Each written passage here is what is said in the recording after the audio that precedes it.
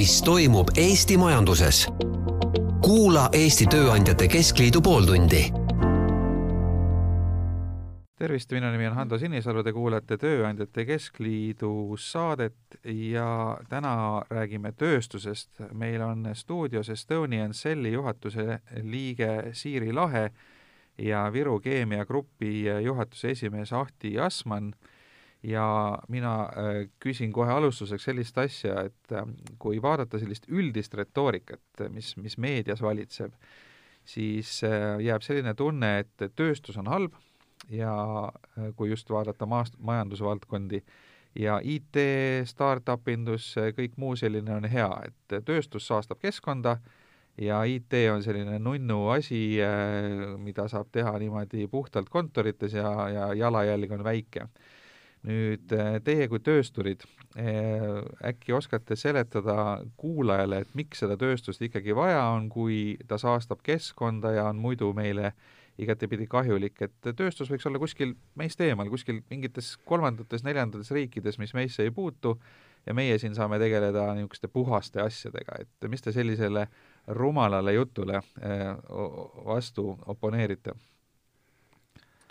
Ma võib-olla alustan ja siis Ahti täiendab ja vastastikku, et minu arvates tööstussektori roll on Eestis tugevalt alahinnatud, seda eriti arvestades seda, et jätkuvalt töötlev tööstus on Eestis suurim tööandja, ta panustab 3/4 ekspordist ja ka sisemajanduse koguprodukti on töötleva sektori panus kõige suurem võrreldes muude sektoritega.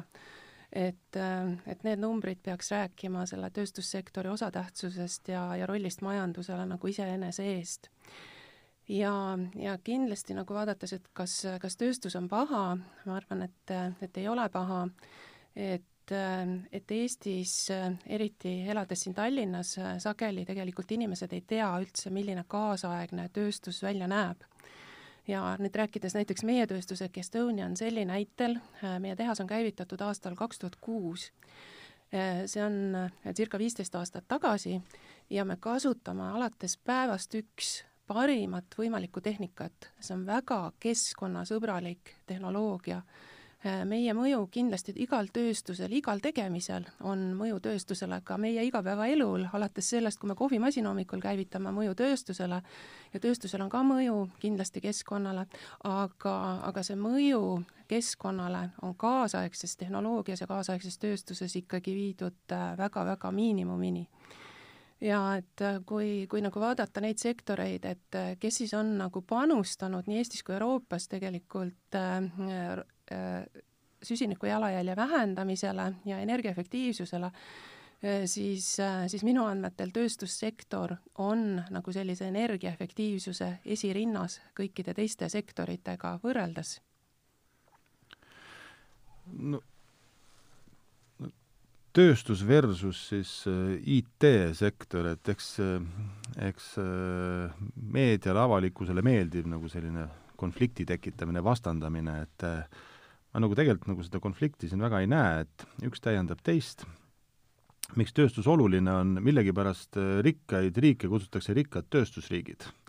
Et ikkagi tööstus lisandväärtust toodab väga suurel hulgal ja need samad äpid, mida me teeme, keegi peab ju selle telefoni tootma, mille peale seda äppi panna.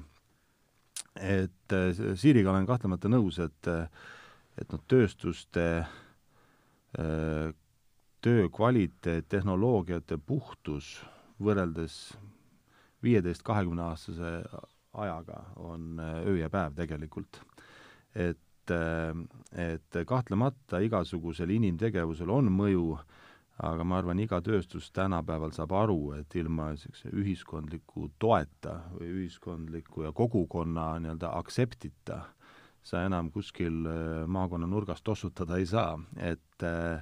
Et noh, ega elu ei olegi lihtne, tulebki vaadata 3 aspekti tavapäraselt, on majanduslik mõju, keskkonnamõju ja sotsiaalmajanduslik mõju ja ma usun, et kui me need 3 aspekti kokku paneme, siis tööstus on väga tugevatel jalgadel ja väga tugev alus Eesti majandusele ja maailma majandusele tervikuna.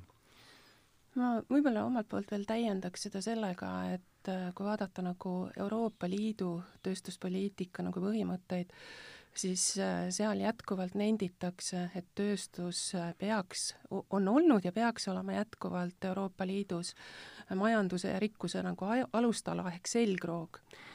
Mõistagi räägitakse ka Euroopa Liidus hästi palju digitaliseerimisest, räägitakse rohepöördest, ja see, mis me siin Eestis teeme, minu arvates on see, et me oleme võtnud need sõnad digitaliseerimine ja rohepöörde ja pannud nagu raskes keskme sinna, aga me tegelikult oleme jätnud tagaplaanile rääkimaks tööstuse päris rollist nagu majandusele.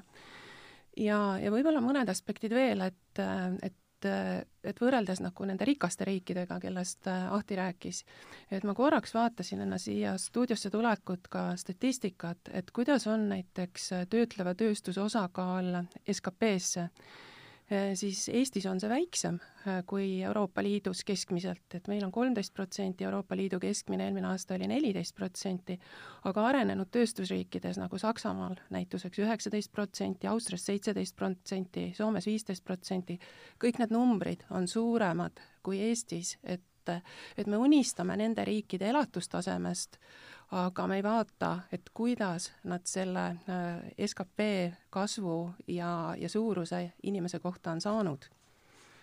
No jällegi, kui ma peegeldan seda, mida ma olen meediast lugenud, et siis jääb mulje, et nende kliimaeesmärkide, rohepöörde eesmärkidega soovitakse saavutada olukorda, kus meil on süsinikul neutraalne majandus, et sisuliselt me rohkem CO-d atmosfääri ei paiska enam ja üritame siis sellega planeeti päästa, aga samal ajal, kui me vaatame tänast seisu ja seda ideaali, siis selle vahel on ikkagi päris suur lõhe ja selle ideaali saavutamiseks tuleb ikkagi päris palju ära teha nii töömahu mõttes kui investeeringute mõttes.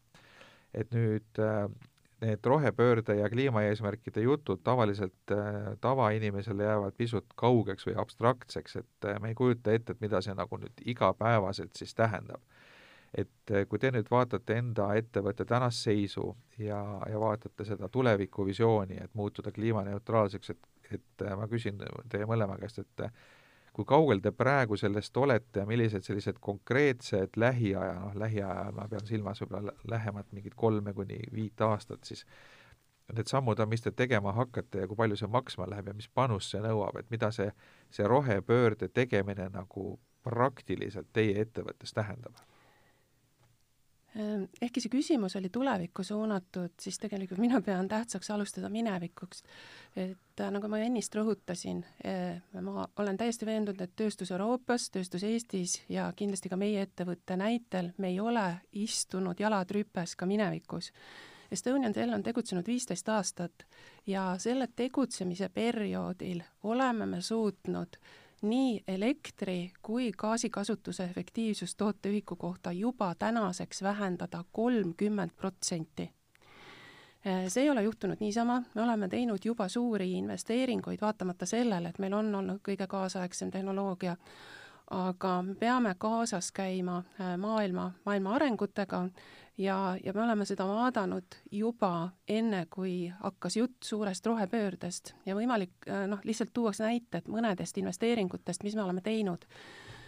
2014. aastal käivitasime me Eesti sisuliselt esimese kõige suurema biogaasi tootmise ja me rakendasime väga uuenduslikku tehnoloogiat terves Euroopas. Me olime esimene omalaadne tööstus, kes sellise tehnoloogia enda põhitootmisprotsessi kõrvale pani. Me võtsime väga julge otsuse, panime Euroopa suurima ühemahutilise biogaasi reaktori tööle siin Eestis.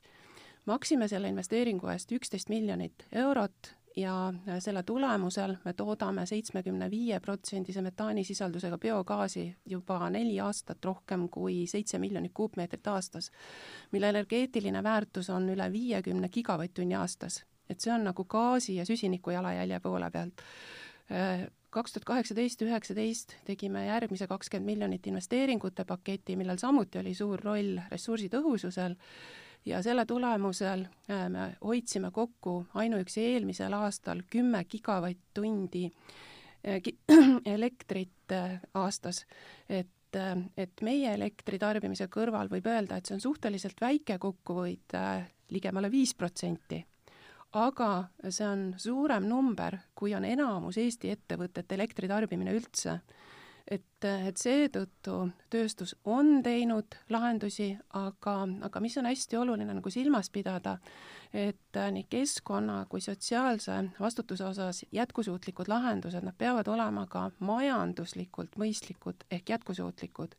Ja me oma tööstusarus tegeleme sellega igapäevaselt, meil on väga mitmed variandid laual, millega me töötame, ja see probleem, et miks ma ei saa nagu uutest investeeringutest kindlas kõneviisis rääkida, on see, et mitte ühestki nendest paljudest lahendustest, millega me täna töötame, me ei ole leidnud täna veel seda, millal oleks majanduslik tasuvus, aga me jätkame seda tööd. Ehk ma arvan, et kõik kuulajad võivad väga kindlad olla, et tööstussektoris me oleme rakendanud ja rakendame ka tulevikus rohelisi lahendusi. See tähendab seda, et see keskkonna investeering selles suunas, et vähendada süsiniku emissiooni tingimata ei pruugi olla majanduslikult efektiivne, et tegelikult te otsite seda tasakaalupunkti, et saavutada mõlemat eesmärki. Me kindlasti tulevikku vaadates otsime tasakaalupunkti, et saavutada mõlemat, aga seesama biogaasi investeering, millest ma äsja nagu rääkisin, see tegelikult vähendas ka meie süsiniku jalajälge 30% ehk kolmandiku võrra. Ehk me juba oleme teinud väga suuri investeeringuid, et oma süsiniku jalajälge vähendada ja me kindlasti ka jätkame seda. Ahti? Ma hakkaks ka natuke kaugemalt pihta, et noh, mis see rohepööre on, et praegu on öeldud eesmärgiks 0 süsinikuheidet, nii-öelda netoheide 0 aastaks 2050. Enne seda oli eesmärk, et 80% peab süsinikuheide vähenema võrreldes 90. aastaga. Ehk siis ka ennem oli suhteliselt tugev eesmärk ja Siiriga täiesti nõus, et kõik ettevõtted tegelikult töötasid selle nimel, et jalajälg oleks väiksem. Ütleme, vähem võib-olla nii-öelda otseselt nii-öelda, praegu kõik räägivad ainult süsinikust, aga ütleme, tööstusettevõtetel on ka selline energiaefektiivsus. Ehk siis, mis on see maksimum, mis sa saad selle toorme väärindamiselt nii-öelda välja võtta, et oleks energiakadusid vähem, ressursikadusid vähem jäätmeid. See on nii-öelda olnud põhiline nii-öelda põhifookus, millele on siis lisandunud suurem fookus veel siis CO2 enda vähendamisele. Natukene on see küsimus, et sama see majandusliku efektiivsus, et rusikareegel ütleb, et see sama 80% sa võid saavutada mõistlike kulutustega, et see viimane 10-20% võib osutuda tihtipeale ebamõistlikult kalliks. Et seda ma näen nii-öelda kui kõige suuremat väljakutset, et ka põlevkivitööstus on võimalik süsinikuheidet vähendada, aga selleks, et enda nulli viia, on ainult üks võimalus, on carbon capture ehk süsiniku kinnipüüdmine ja selle ladestamine. Tänaste teadmistega maksab see umbes, ütleme, erinevad hinnangud 130 eurot tonn pluss miinus. Et selleks, et see oleks mõistlik, selleks peaksid energiakandjate hinnad olema tänasega võrreldes, ütleme niimoodi, poole kallimad, eks. Et see on nagu see väljakutse, et justkui ühest küljest on just omapärane, et tegelikult poliitikud räägivad rohepöördest nagu mingist täiesti uuest asjast, mis tegelikult nähti ju seda, et Euroopa liigub liiga aeglaselt, Euroopa liikmesriigid liiguvad liiga aeglaselt selle poole, et tuleb anda nii-öelda riikidele, maailmale ja ettevõtlusele tugevam signaal. Siin ma jään natukene eriarvamusele Euroopa Komisjoni lähenemisega. Minu meelest tuleb pigem töötada nende riikidega, kes oma eesmärke ei täida eelkõige, et sa nii-öelda viskad uue loosungi nagu välja, mille täitmise tähtaeg on 30 aasta pärast ja puuduvad igasugused tehnoloogilised lahendused selle saavutamiseks, et see võtab ära ka motivatsiooni nendel ettevõtetel, kes suudaks oma CO2 võrdlemisi suurte investeeringute toel vähendada näiteks 50% või 70% või 80%. Et see on selline nagu väljakutse, et kus tegelikult, mis võib isegi nagu anda tagasilöögi, et saades aru, et sa ei suuda saavutada nullheidet, jätad sa ka tegemata investeeringu, mis vähendab CO2 50%. Et see on nagu selline, millega meie võitleme ja no me oleme arvutanud läbi väga palju erinevaid viise, kuidas CO2 vähendada. Et meil on protsessiheide tootmisprotsessidest ja põlevkivi gaasi me põlendame täna nagu VKG energias soojuseks, elektriks, tööstuslikuks auruks, et sellel gaasil on kindlasti nagu sama metanooli tootmise näol erinevaid kasutamise alternatiive, aga need lahendavad küsimuse ainult osaliselt ja ka need on üsna kallid, et tasuvus on ikkagi 10+ aastat. Et täna ei lahenda sellega ühtegi seda globaalset probleemi ja tänane keskkond ka ei luba võtta vastu investeerimisotsuseid nii pika aja horisondi peale, sest maksukeskkond on ju tegelikult teadmata täna. Aga nüüd lähema aja sammud VKG-s, mis ütleme, lähema 3-5 aasta jooksul juhtuma hakkab, mis laadi investeeringuid teete selleks? No kui te nüüd küsite selles, et selle roheleppe raames, mida me nüüd kohe teeme teistmoodi, siis me hetkel ei tee midagi kohe teistmoodi, sest roheleppe on tänase hetkeni ikkagi ainult selline statement, eesmärk, loosung, et puuduvad ju tegelikult igasugusedki viited, kuidas selleks, et roheleppe poole liikuda, peab Euroopa Komisjon hakkama muutma regulatsioone. Aga täna puutub igasugune teadmine, millises suunas neid regulatsioone muutma hakatakse ja puudub ka kahjuks minu meelest teadmine, millises suunas Eesti näeb, et võiks eesmärgi poole liikuda. Ja võib-olla siin tavakuulajal on võib-olla see keeruline teema, aga põhimõtteliselt on CO2 vähenemine peab toimuma 2 sektori vahel. Üks on nii-öelda kasvuhoonegaaside kauplemissüsteemi kuuluvad ettevõtted, suured käitised, Estonian Cell, Viru Keemia Grupp, Eesti Energia, suuremad katlamajad ja nii edasi. Ja siis on non-ETS ehk siis need sektorid, kes ei kuulu kauplemissüsteemi nagu põllumajandus, transport, linnade kütmine, ütleme igapäevane inimese jalajälg. Et täna on valdav rõhk läinud CO2 süsiniku maksustamisele, nende tööstuste maksustamisele. Aga täna ei ole veel poliitikud minu meelest julgenud minna tavainimesele ütlema, et teie peate hakkama ka süsiniku eest maksma. Et see on nüüd nagu minu meelest võrdlemisi kriitiline küsimus, et kui roheleppe nagu tuli, et kellele jäetakse raskuskese selle roheleppe eesmärkide saavutamisel, kas tööstustele või julgevad poliitikud ka välja öelda, et tavatarbija, tavainimene peab hakkama selle eest maksma. No see, mida Siiri ka enne ütles, oli tegelikult ju see, et tööstused ettevõtjatena ei saa teha investeeringuid, mis on negatiivsed, et nad ikkagi peavad investeeringuid tehes arvestama sellega, et see kuidagi pidi ära tasub siis. Ja see tasuvus peab olema rahaline, mitte siis selline, ma ei tea, poliitiline või selline inimkonna hüvangule rajanev, et nüüd selle kulu kinnimaksmise koha pealt, loogika ütleb ju seda, et kui ettevõtjad teevad investeeringuid, siis kui muidu ei õnnestu seda investeeringut ära tasuma panna, siis tuleb tõsta oma toodangu või teenuse hinda ja lõpuks maksab kuskilt pidi lõpptarbija selle ikkagi kinni, et nagu sellises ideaalses maailmas peaks see niimoodi toimima, aga see vist ei ole päris nii ideaalne, eks ole? See ei ole nõudmise pakkumise maailmas, see ikkagi niimoodi ei toimi, eks? Ja me vist oleme mõlemad sellistest sektoritest või ettevõtetest, kellel on sisuliselt maailmaturu hind meie toodetel, et meie siin ikkagi suhteliselt väikeste Eesti ettevõtetena maailmaturu hinda mõjutada ei suuda. Et me kindlasti suudame mõlemad oma toodangu maailmaturul ära müüa, aga tahes-tahtmata me peame leppima selle hinnaga, mis maailmaturul parasjagu on.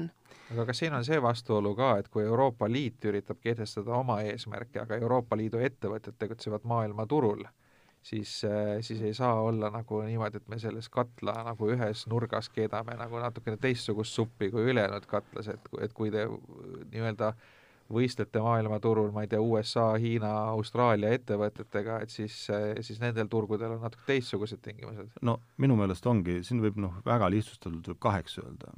Ühed on, kes toodavad Euroopa siseturule ja teised, kes ekspordivad. No millest räägitakse, kui räägitakse Euroopa siseturule tootmisest, siis räägitakse sellest, et peaks kehtestama mingi piirimehhanismi, ehk siis kolmandatest riikidest kaubad, mis süsinikumaksu ei kanna, ei saaks nii-öelda siseneda siis Euroopa turule, et siis Euroopa, see ühisturul oleks siis konkurents õiglane. No mida see tähendab? See tähendab muidugi seda, et eurooplasele on siis hinnad toodetel kallimad süsinikumaksu võrra. Kui nüüd ekspordist räägime, siis on selge, et kui Euroopa tööstused kannavad süsinikumaksu, siis me ilmselgelt ei ole konkurentsis nii-öelda, või meie konkurentsivõime on kahtlemata nõrgem võrreldes muude riikidega. Täna me oleme, Viru Keemia Grupina me oleme hästi rahul sellega, et kui me vaatame eelmist aastat, milline naftaturu aasta see oli, tegelikult Ameerika Ühendriikides olid ju kildanafta puuraukude arv vähenes ülikiiresti, nafta hind oli kohati negatiivne, et me oleme sel aasta, me veel auditeerime tulemusi, me lõpetame selle aasta kasumiga ja suudame väga edukalt konkureerida. Kui meie nii-öelda süsinikumaksuga meie konkurentsivõime hävitatakse, siis see tööstus lihtsalt liigub Euroopast teistesse riikidesse. Ja kui ma vaatan nagu Euroopa tööstusorganisatsioonide seisukohti, ütleme, Viru Keemia Grupp kuulub näiteks Euroopas rafineerimissektorisse. Eesti valitsejad defineerisid meid energiasektorina, aga Euroopa regulatsioonides oleme me rafineerijad. Siis rafineerimissektor ütles, et nemad toetavad rohepööret. Aga selleks on lihtsalt vaja 650 miljardit toetust tehaste ümber ehitamiseks. Ehk siis põhimõtteliselt, kuna Euroopa rafineerimissektor toodab nagu lõpptoodet Euroopa turule, siis ta ütleb, lihtsustatult öeldes võiks öelda, et neil pole mingit vahet, mis toorest teha, lihtsalt nad peavad tehased ümber ehitama. Kui keegi annab neile 650 miljardit, siis võib ju seda teha. Eks küsimus lihtsalt ongi see, et 650 miljardit võib investeerida, keegi peab selle kinni maksma. Selleks on, kas sa küsid selle siis tarbijalt või sa trükid raha juurde. Eks need valikud on. Aga seda juttu kuulates jääb mulje, et see on iseenesest absurdne eesmärk on üritada Euroopas saavutada eesmärke ja panna koormus Euroopa ettevõtetele, sest kliima ei ole, meil ei ole Euroopa kliimat, eks ole, meil on globaalne kliima ja tegelikult need globaalsed ülesanded, et kui tootmine läheb Euroopast ära mingisse teise riiki, Aafrikasse või Hiinasse ja seal tehakse seda siis loodust saastavalt, siis mõju jõuab meile ikkagi tagasi, et seda ei olegi nagu võimalik ainult ühe majanduspiirkonna raames lahendada. Ma võib-olla seda kommenteeriks ka omalt poolt, et kõik see, mis Ando küsijana ja Ahti nagu kommenteerisid, et see on õige, aga et siin on lisaks minu meelest 2 vaadet, et üks on see, et kas me oleme Euroopa ettevõtetena maailmas konkurentsivõimelised, aga võib-olla ka veel see punkt, et kas me Eesti ettevõtetena ja Eesti regulatsioonidena oleme ka Euroopas konkurentsivõimelised, et ka see on nagu küsimuspunkt. Sellepärast, et siin Eestis me oleme väga palju asju ikkagi rakendanud teistmoodi, kui on rakendatud Euroopas. Mis teistmoodi on meil? Miks näiteks? Estonian Celli näitel, et meie põhiturg on Euroopa turg, et läbi aastate me oleme 70-80% müünud Euroopa turule ja siis maksimaalselt kuni 1/3 ainult ülejäänud maailmaturgudele. Ja juba siin Euroopa sees me täheldame sellist konkurentsivõime piiranguid, et Eesti on oma taastuvenergia toetusskeemidega olnud nagu hästi helde ja eesrindlik terves Euroopas, aga me ei ole ära teadvustanud seda, et millise koormuse see taastuvenergia finantseerimine tegelikult tänase maksukogumisega põhjustab Eesti tööstusettevõtetele. ja Estonian Celli näitel, kes me oleme Eesti suurim elektritarbija, me maksame igal aastal 2,5 miljonit eurot taastuvenergia tasu, mis sisuliselt jagatakse ümber siinsamas Eestis taastuvenergia tootjatele, aga sellist tasu mitte üheski meie konkurentriigis, kui me räägime Soomest, Rootsist, Saksamaast, Austriast, ja sellist tasu seal sellisel kujul tööstusel olemas ei ole. Ehk juba siin Euroopa sees me rakendame teatud roheenergia saavutamise eesmärkide mehhanisme Eestis teistmoodi, kui see on terves Euroopas, ja me oleme juba täna pannud Eesti tööstuse sellisesse ebavõrdsesse konkurentsi.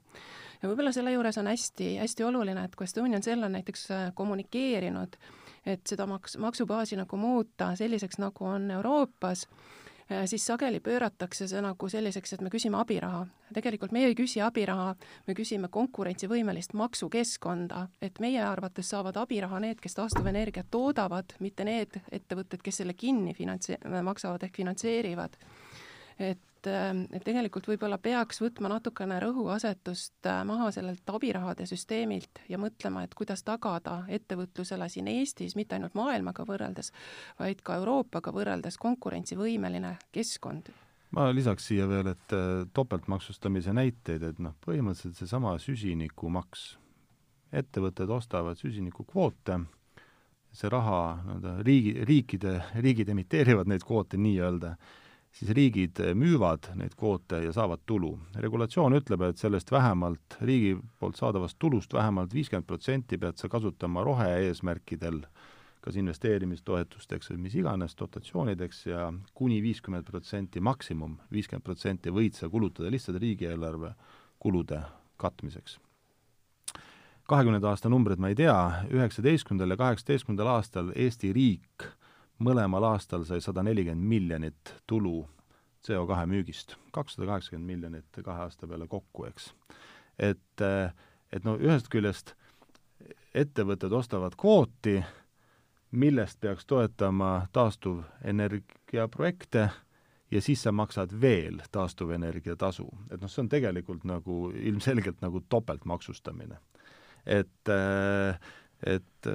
Arusaadav, riigil raha alati vähe, eks, ja siis võetakse sealt, kust võtta on, ja seetõttu on nagu inimestelt ei julgeta küsida, ja siis eks siis see koormus ongi praegu olnud nagu tööstuste kanda, Kuna Eestis tööstuspoliitika puudub, siis tegelikult ei olegi keegi sõnastanud, et mida me siis tööstustel tahame, ootame, nagu see ongi minu arust kõige kurvem selle asja juures, et tihtipeale küsitakse meilt, et mida te riigilt ootate.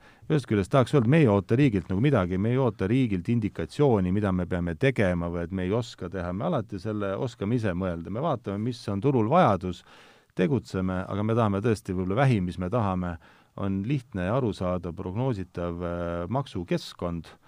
Ja ma ütleks, et seda tööstuspoliitikat oleks just riigile endale vaja, et ta oskaks oma otsuseid analüüsida, arusaadavamaks teha, et saada aru, et mis teeb talle riigile kahju ja mis teeb kasu. No ainsa majandusvaldkonnana on meil IT-minister, eks ole, ja siin on näiteks turismiettevõtjad lausa ütlesid seda, et nad ei teagi, kellele nad oma probleeme peaks kurtma, sest ükski ministeerium otseselt nagu turismiga ei tegele, et kas tööstusministrit võiks ka Eestil vaja olla või kedagi nii-öelda riigi tööstuse peavisionääri või ma ei tea, mis iganes selle ametikoha nimi peaks olema? No SKP-s on ju selge, et mis sektor mida teeb, et meil on olemas majandusminister, et piisab sellest, kui majandusminister jaotab oma tööaja SKP-ga proportsioonis, et ma usun, et ma ei tea, mingeid uusi ministreid küll tarvis ei ole. Aga see tööstuspoliitika, miks seda siis ei ole? Võib-olla see on üks kohtadest, kus ma erandlikult tahtile oponeeriks, on nagu see, et see on hea soovitus, et jagada tööaega, aga võrreldes nagu selle tähelepanuga, mis ikkagi riiklikul tasemel nagu pannakse eri valdkondadele, siis minu meelest on tööstussektor ilmselgelt oma panust arvestades alatähtsustatud ehk sisuliselt vaeslapse rollis ja vaadates nagu, et et kindlasti Eesti nagu selline Eesti riigi edulugu või selline kuvand on, et me oleme hästi, hästi digiriik ja see on see, mis avab meile palju uksi maailmas, aga me ikkagi peaksime vaatama ka seda, et kust kohast suur osa meie riigi väärtusest tuleb ja ma siiralt arvan, et nii tööstuspoliitikale, poliitika tasemel nagu suurema rõhuasetuse panemine, kui miks mitte, et ma ei tea, kas just oma ministri, aga vähemalt asekantsleri määramist sellele ametikohale, kes võtaks sisuliselt majandusse suurima panuse andva sektori eest erihoolt selle just konkurentsivõime seisukohalt, et see kindlasti oleks nagu vajalik. Tekkis asekantsler või mingi digiehitus asekantsler või ma ei tea, mingi selline asi oli. Aga siin asjad muutuvad kiiresti, et jõuagi järgi pidada. Aga üks teema veel enne lõppu, selle teema nimi on inglise keeles Not in my backyard ehk et meil on viimasel ajal päris palju näiteid selle kohta, kus erinevad initsiatiivid midagi ehitada, arendada, takerduvad kogukonna vastuseisu, olgu see siis tselluloositehas või olgu need erinevad tuulepargid või muud sarnased ettevõtmised, et inimesed ei taha, et nende kogukonnas midagi ehitatakse, tehakse, elu muutuks siis mis ise paremaks, aga tundub, et on vastuseis igasugustele muutustele, et kuidas teie näete siin lahendus sellele, et ilmselt mis iganes uut tööstusinvesteeringut, kas siis teie või teie head kolleegid planeerivad, nad põrkavad ikkagi kogukonna vastuseisule. Et kuidas sellest üle saada? Et me vist oleme mõlemad nagu sellisest piirkonnast või Virumaalt, kus tööstusega on natukene rohkem kogukonnas harjutud kui mujal Eestis. Ja ma usun ka seda, et inimesed, kes elavad meie kõrval ja meie ümber, nendel on nagu teatud kogemus juba sellega, et tööstuse mõju ei pruugi olla ilmtingimata negatiivne, vaid inimesed oskavad ka väärtustada tööstust tööandjana ja nähes, et keskkond meie ümber säilib, et me ei kahjusta keskkonda, siis ma usun, et nendes piirkondades Eestis, kus tööstus juba märkimisväärselt kohal on, seda probleemi võib-olla sellisel määral olemas ei olegi. Aga ma võib-olla teeks korra väikese kõrvalepõike, et nagu mõtlemaks, et miks meil siin Eestis ikkagi seda tööstust olla võiks. Ja mina olen siiralt seda meelt, et iga riigi nagu selline loomulik kasvueelis on see, et need ressursid, mis selles riigis olemas on, peaks saama väärindatud selles riigis. Ja kui me nüüd näiteks vaatame Eestit meie sektori ehk siis puitmass- ja paberitööstuse valdkonnas, siis meil on sisuliselt 2 suurt ettevõtet, mõned hästi pisikesed, aga sisuliselt võib öelda, et võrreldes Skandinaavia riikidega, mis on samuti hästi metsarikkad riigid, Eestis sisuliselt paberi- ja puitmass- ja tselluloositööstus puudub. Kui Skandinaavia riikides ma olen kuulnud, et inimesed on nagu lausa uhked, et nendel on peaaegu igas külas see meie tööstusharu olemas, siis Eestis, nii nagu te ütlesite, me võitleme selle vastu, et see jumala eest meie tagaaias ei oleks. Ja see küsimus on nagu selles, et vaadates seda sama paberipuud, mida meie oma tehases väärindame 5 korda võrreldes selle sama paberipuu ekspordiga, et me kaotame 5 korda väärtuses, kui me selle sama paberipuu ekspordime, üldjuhul siia samasse meie naaberriikidesse, kes siis leiavad võimaluse, et sellele puidule nagu väärtust lisada. Et see võib-olla on nagu see koht, kus on meil puudu selgitustöö, et kõigepealt selgitada, et kuidas kaasaegne tööstus on keskkonnasõbralik, kuidas kaasaegne tööstus iseenesest juba võtab hoolt selle üle, et rohelisemaks ja rohelisemaks muuta, aga sinna juurde ka selgitada, kuidas see aitab meie kõikide majanduslikku heaolu parandada. Täiesti nõus selle traditsioonide koha pealt, kui ma töötasin raudteel, ma käisin Austrias rööpatehases, kus nad sulatasid metalli ja tootsid rööpaid. See asus Alpides, põhimõtteliselt seal, kus me käime aeg-ajalt suusatamas. Et sellise tehase ehitamine, ütleme, kui analoogiat tuua, siis teeks terase sulatusahju näiteks Lahemaale. Ma usun, et see on nagu absoluutselt välistatud. Aga seal kõik toimis 200 meetri raadiuses olid majadel aknad puhtad, oja voolas läbi, inimesed, kalamehed püüdsid forelli, eks. Et noh, see kõik on võimalik, eks. Et see on kuskil on traditsioonid, saadakse aru tõesti, et see asi nagu toimib. Aga muidugi nagu lihtne on tõesti kohalikke omavalitsusi siin pahandada nendega, et siin lehtedest käis läbi, et mõtle, Narva Jõesuu ei olnud nõus mingit tuha väärindamise detailplaneeringut või mingit eriplaneeringut algatama. Aga tõesti, ma arvan, mis nagu ettevõtja peaks nagu tegema, eks siin ei ole muud kui suhelda tuleb kohaliku kogukonnaga, kohaliku omavalitsusega, inimestega. Et selge on see, et tööstusel mingi mõju on ja tuleb maksimaalselt teha selleks, et see mõju oleks väike või probleemid lahendatavad.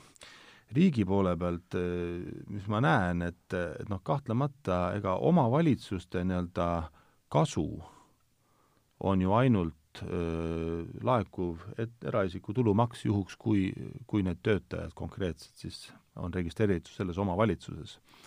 Et ma vaatan seda keskkonnatasude seadust, siis mina ütleks, et kõigepealt võiks riik hakata seadust järgima. Keskkonnatasude seadus ütleb, et keskkonnatasusid makstakse 2 otstarbel või seda raha võib kulutada 2 otstarbel, kas keskkonnamõjude leevendamiseks või nende kõrvaldamiseks. Ilmselgelt mõlemad asjad on ju seal koha peal. Need mõjud on seal koha peal ja leevendada tuleb neid seal koha peal. Et tänasel hetkel omavalitsus, siin mingit skeemi ei ole, et kuidas omavalitsus saaks siis rahalisi vahendeid, et ta saaks leevendada, et ta saaks kogukonnale midagi selle rahadega siis ära teha, et kogukonnal läheks nagu paremaks. Et see tähendab seda, et kui planeeriti seda tselluloositehast Tartumaale, et siis tegelikult need keskkonnatasud võib-olla oleks kasutust leidnud hoopis Virumaal. Tartumaa näide, eks kõik ütlevad, et Emajõe vee kvaliteet on juba täna nii halb, aga keegi ei mõtle, aga teeks siis midagi, et see kvaliteet ei oleks siis nii halb, et puhastaks ekstra, et ta oli juba täna nii halb, aga keegi ju midagi selleks ei teadnud. Võib-olla oleks siin leidnud võimaluse, kuidas siis parandada Emajõe vee kvaliteeti. Ja, et või selle tehase ehitamise käigus oleks saanud teha, jah. Sa saad mitu asja juba nii ehk naa, igasugune tootmine, investeering puhastusseadmetesse ja nii edasi, eks. Et ettevõtja suhtlemine kohaliku kogukonnaga, eks siin on ka siin on omad dilemmad, et ühest küljest sa maksad kõiki neid makse, sa maksad kõiki keskkonnatasusid ja siis sa pead veel tagama, et ka kohalikul omavalitsusel oleks huvi, sealhulgas rahaline huvi, et loomulikult kogukonna elu tuleb toetada, ühiskonna liikmed tahame me kõik olla kogukonna liikmed. Aga ma arvan, et ettevõtjad need pooled lahendavad ära. Ainukene ma vaatan, kus see toimib, on põlevkivi ressursitasu, kus omavalitsus saab ikkagi kindla summa igast välja kaevandatud põlevkivi tonnist. Et see on minu meelest ainukene näide, kus tõesti omavalitsus saab enda käsutusse oma selle majandustegevuse tulemusena, kui põlevkivi kaevandatakse, ta saab seda tulu, kui seda ei kaevanda, seda tulu ei saa, aga siis pole ka seda keskkonnamõju, eks, ja seda häiringut. Et minu meelest see töötab võrdlemisi hästi, kas see määr on õige, vale, seda saab arutada, aga kunagi me vaatasime, et keskkonnatasudest, mida me vaatasime põlevkivisektorit, et põlevkivisektori poolt keskkonnatasudest Ida-Virumaale liikus tagasi äkki oli 6% rahadest. Et tegelikult nende samade põlevkivi ja nende keskkonnatasudega on investeeritud veevõrkudesse üle Eesti igale poole läbi Keskkonnainvesteeringute Keskuse. Aga nad ei tule sellesse kogukonda, kus see häiring aset leiab, eks. Aga siinkohal lõpetame. Täna olid stuudios töösturid, Estonian Celli juht Siiri Lahe ja VKG juht Ahti Asman, saadet juhtis Ando Sinisalu, te kuulasite Tööandjate Keskliidu pooltundi ja aitäh kõigile kuulajatele. Mis toimub Eesti majanduses? Kuula Eesti Tööandjate Keskliidu pooltundi.